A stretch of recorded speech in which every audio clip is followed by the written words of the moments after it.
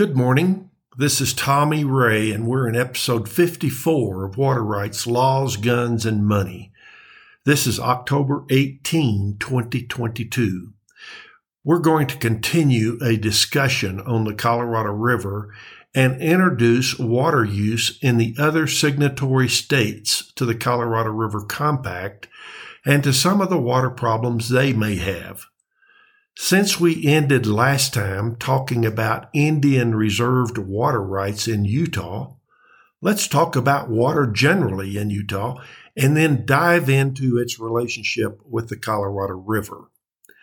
At the end, we will talk a little about the definition of reserved water rights and how they are implemented. Most of the information in this episode comes from the Utah Division of Water Resources and from an article in the Salt Lake Tribune on September 16, 2022. Utah is the second driest state in the country. Average annual precipitation is about 11 inches, varying from 5 inches per year in portions of the canyonland country of southern Utah, about 8 inches over the Great Salt Lake Desert, and up to 50 to 60 inches in the Wasatch Mountains in northern Utah. FYI, Nevada is the driest with an average statewide of about 10 inches a year. Colorado comes in at about 17 inches. But with all three states, the amount varies dramatically with geography.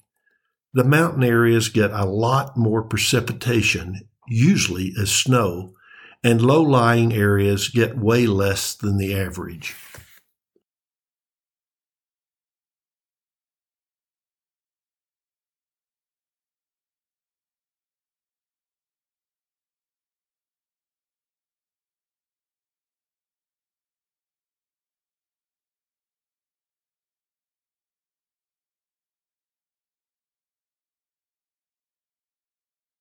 Precipitation is also seasonally variable. Winter snow is the primary source of water for spring runoff, which fills reservoirs and restores groundwater. Precipitation in Utah, like all other places, varies between years. Of course, variability makes water planning difficult. There were a series of particularly wet years in the 1980s. The runoff exceeded reservoir capacity, resulting in flooding in the streets of Salt Lake City and pumping water from the Great Salt Lake to the West Desert. Now, the entire western half of our country is in this 20-plus year drought, triggering conflicts between different water users, concerns about low levels of the Great Salt Lake, and an increased interest in water conservation throughout Utah. We all know that evaporation from the Great Salt Lake leaves salts that accumulate over time.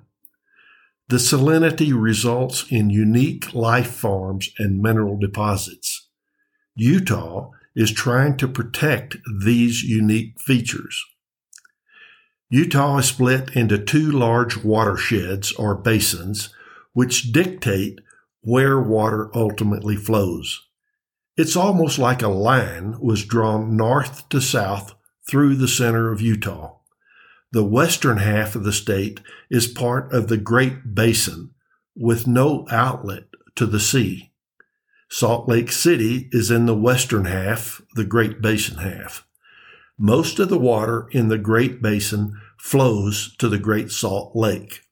The Bear River is the largest river in the Great Basin, with an estimated natural flow of almost 1.2 million acre-feet per year. The Bear River originates in Idaho and serves both states. Thus, there is a compact between Idaho and Utah on the Bear River. The Great Salt Lake also receives water from the Weber and Jordan rivers as well as smaller tributaries that flow west from the Wasatch Mountains. Like other states, Utah diverts runoff from its mountain streams. Water that would have run into the Great Salt Lake is stored in Utah Lake, Bear Lake, Willard Bay Reservoir, Deer Creek Reservoir, Jordanelle Reservoir, and many smaller reservoirs. If this water was not diverted, it would have run into the Great Salt Lake. Not all rivers or runoff in the Great Basin flows into the Great Salt Lake. One example is the Sevier River, which transports water to Yuba Lake and terminates in Sevier Lake. To me, this is like Great Salt Lake Jr., in that water evaporates from Sevier Lake and concentrates salts left in the lake. I'll have to go see it someday. All of the watershed in the eastern half of the state merges with the Colorado River. The Colorado River is Utah's largest river. The Green River, which originates in Wyoming and flows through northeastern Utah, is a major tributary to the Colorado. They merge in the Canyonlands area of southeastern Utah. Utah has a unique position in the middle of the river basin, geographically and politically, and it wields less influence than thirstier and more populous states like Colorado, California, and Arizona. Utah doesn't contribute much water to the Colorado River as it flows from the Rocky Mountain headwaters through Canyonlands National Park to Lake Powell. Remember, this is a desert area. Under the Colorado River Compact, Utah is entitled to 1.37 million acre-feet of the Colorado River per year to be used within the state. Utah currently uses about 70% of this allotment. This accounts for about 27% of the total water used in Utah. Compared to neighboring states, Utah is less dependent on water from the Colorado. Still, the state is aggressively pursuing conservation measures. Most of the state's water supply comes from the Bear River and from rivers that drain off the Wasatch Mountains and flow west toward the Great Salt Lake. Approximately 7.3 million acre-feet per year is used in Utah, of which 4 million acre-feet is used for agriculture and 1 million acre-feet for urban uses. Same story in Colorado. Sounds like 80% of the water is used in agriculture. Agriculture that grows crops in the desert. Water demands include agricultural demands, municipal water supply, industrial uses, and water for the environment to support aquatic habitats and ecosystems.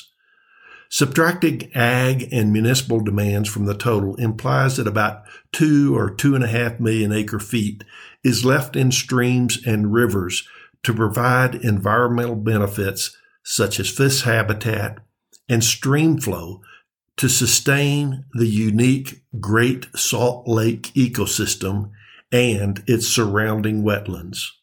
Its sprawling urban centers along the Wasatch Front, which is home to 80% of the state's population, are outside of the Colorado River Basin and are less dependent on the river than cities like Phoenix or Las Vegas.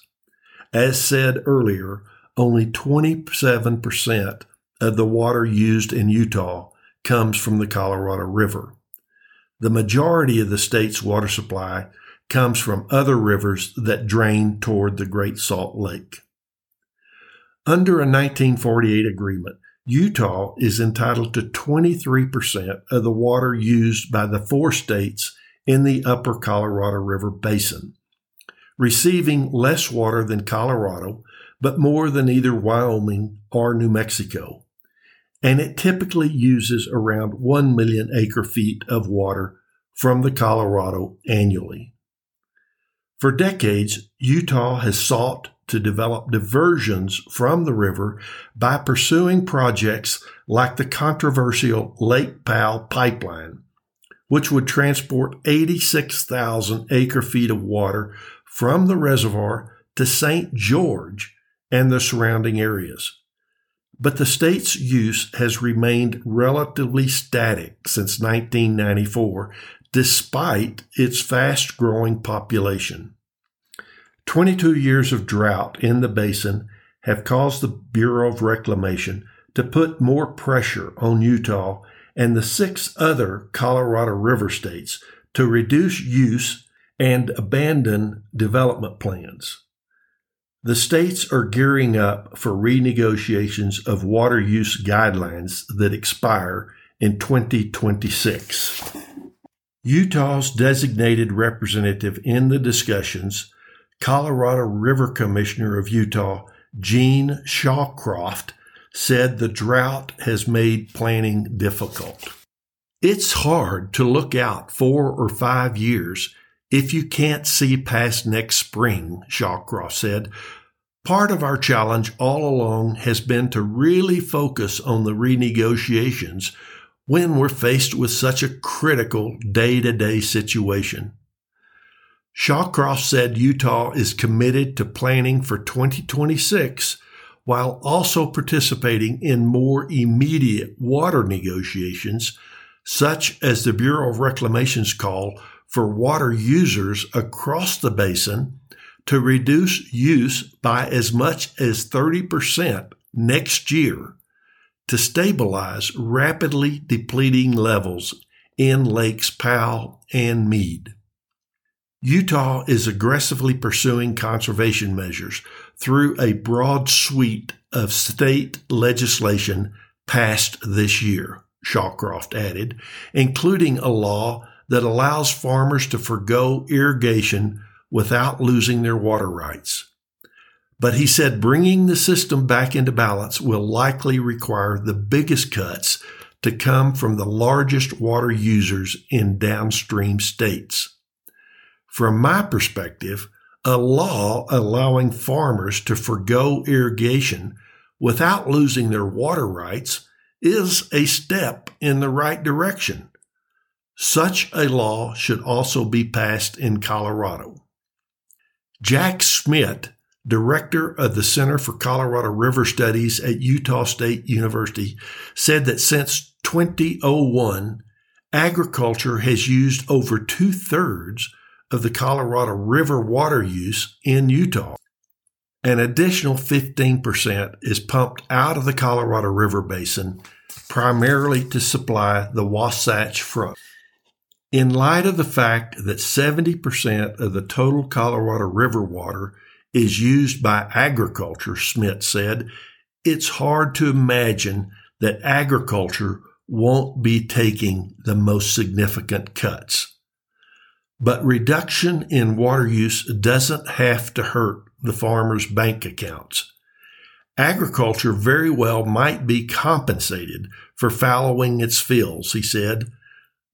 Well, at least Utah recognizes that cutting back on Colorado River water means cutting back on farming. If only we could get Colorado to recognize the same thing. Over 300,000 acres of land in the state are irrigated with Colorado River water, mostly to grow forage crops to feed livestock like alfalfa.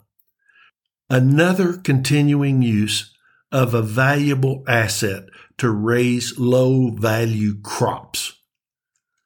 I know farmers will not like to hear me say that, but it's true. Wake up and see what's going on with water use today. If agriculture is fairly compensated for leaving their water in the stream, I think this would be a very good thing. Environmental groups like the Utah Rivers Council point to residential water use and low water rates as evidence that more conservation in that sector is possible and needed. Maybe so, but still most of the water reductions should and must come from agriculture. The potential retirement of coal plants in Utah in the next decade, which uses 6% of the Colorado River water, could free up some supply for conservation or other uses. Another consideration is tribal water rights in Utah, which must be satisfied through the state's share of the Colorado River water. A court decree has recognized the Ute Indians tribe to 144,000 acre-feet of water, but the tribe may receive far more water if it settles its water rights claims with the state and the federal government. The Utah portion of the Navajo Nation settled its water rights in May and has a recognized right to 81,500 acre-feet. These are probably the state's officially recognized rates. I have read elsewhere and previously reported that the Ute Indian rights recognized by Utah are about 225,000 acre-feet, but the Utes claim Utah owes them 550,000 acre-feet. That's a lot of water that would probably have to come out of Utah's share of Colorado River water. I'm not in a position to know really how much water Utah will owe to the Indian tribes within its borders, but whatever the number, it's going to put more stress on the river. Navajo Nation President Jonathan Nez said his administration's priority is to supply the thousands of Navajo homes in Utah that still lack running water. But he said the tribe might consider leasing the remainder of its water to other users. If we're going to be sitting on paper water, as they say, Nez said, and we're not able to use it, we might as well lease it to those that are in need. Hooray for him. That's exactly right. All of these factors will likely have a role to play as the basin states renegotiate guidelines before 2026. And the negotiations will surely have to include reserved water rights. So, before we quit today, let's talk just a minute about reserved water rights. The doctrine of federal reserved water rights generally traces its origins to the 1908 Supreme Court decision in Winters v. United States. There, the United States Supreme Court ruled that when the United States set aside an Indian reservation, it impliedly reserved sufficient water to fulfill the purposes of the reservation, with the priority date established as of the date of the reservation. Over half a century later, the Supreme Court had occasion to revisit and build upon this turn-of-the-century decision in Arizona versus California in 1963. In that case, the court held that the reserved rights doctrine is not limited to Indian reservation, but also applies to all federally reserved public lands, such as national forests, national recreation areas, and national wildlife refuges. This ruling affirmed the potentially significant scope and extent of federal reserved water rights. The Supreme Court has had several occasions to expand the reserved water rights doctrine. For instance, in Capert v. United States in 1976, the court upheld an injunction against groundwater pumping that would have jeopardized one of the purposes for which the national monument at issue had been established, preservation of the desert pupfish, thereby extending the reach of the reserved rights doctrine to protect federal reserved rights both from injurious surface and groundwater diversions. In 1978, in United States versus New Mexico, the court denied the Forest Service's in-stream flow claim for fish, wildlife, and recreation uses. Specifically, the court denied the claim on the grounds that reserved water rights for national forest lands established under the Forest Service Organic Act of 1897 are limited to the minimum amount of water necessary to satisfy the primary purposes of the Organic Act: conservation of favorable water flows and the production of timber, and were not available to satisfy the claimed in-stream flow uses. This decision established that questions concerning the existence and quantity of reserved water rights are largely dependent upon the reservation's authorizing legislation and the specific purposes for which the land was reserved. So clearly, federal reserved water rights will have to be discussed when the Colorado River Compact is renegotiated in 3 or 4 years. Tough decisions will have to be made. I'm glad I'm not going to be hammered for decisions I might make if I were Colorado's representative. I would rather go relax by my favorite mountain stream. Come join me while it's still running. See you next time.